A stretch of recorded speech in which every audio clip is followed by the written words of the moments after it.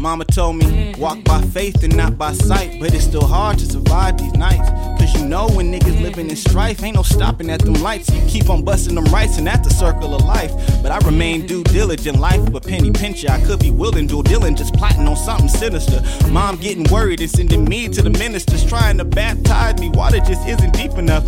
Thin line between insanity and enlightenment. I'm in the shades of gray area, my mind getting a bit. It seems nowadays nonsense is just running.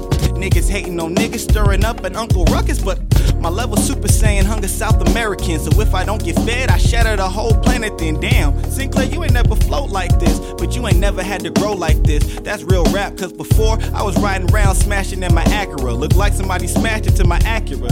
So everything I tell you on this microphone is really factual. Damn, how do I stay so casual? It's a gradual stage. To this day, I've been filled with this rage. We went from being labeled slave to being put in the cage. And America still promotes that black on black violence. So while cops keep killing colors, Caucasians stay quiet. And you wonder why we riot. In the grand scheme of things, it's simple.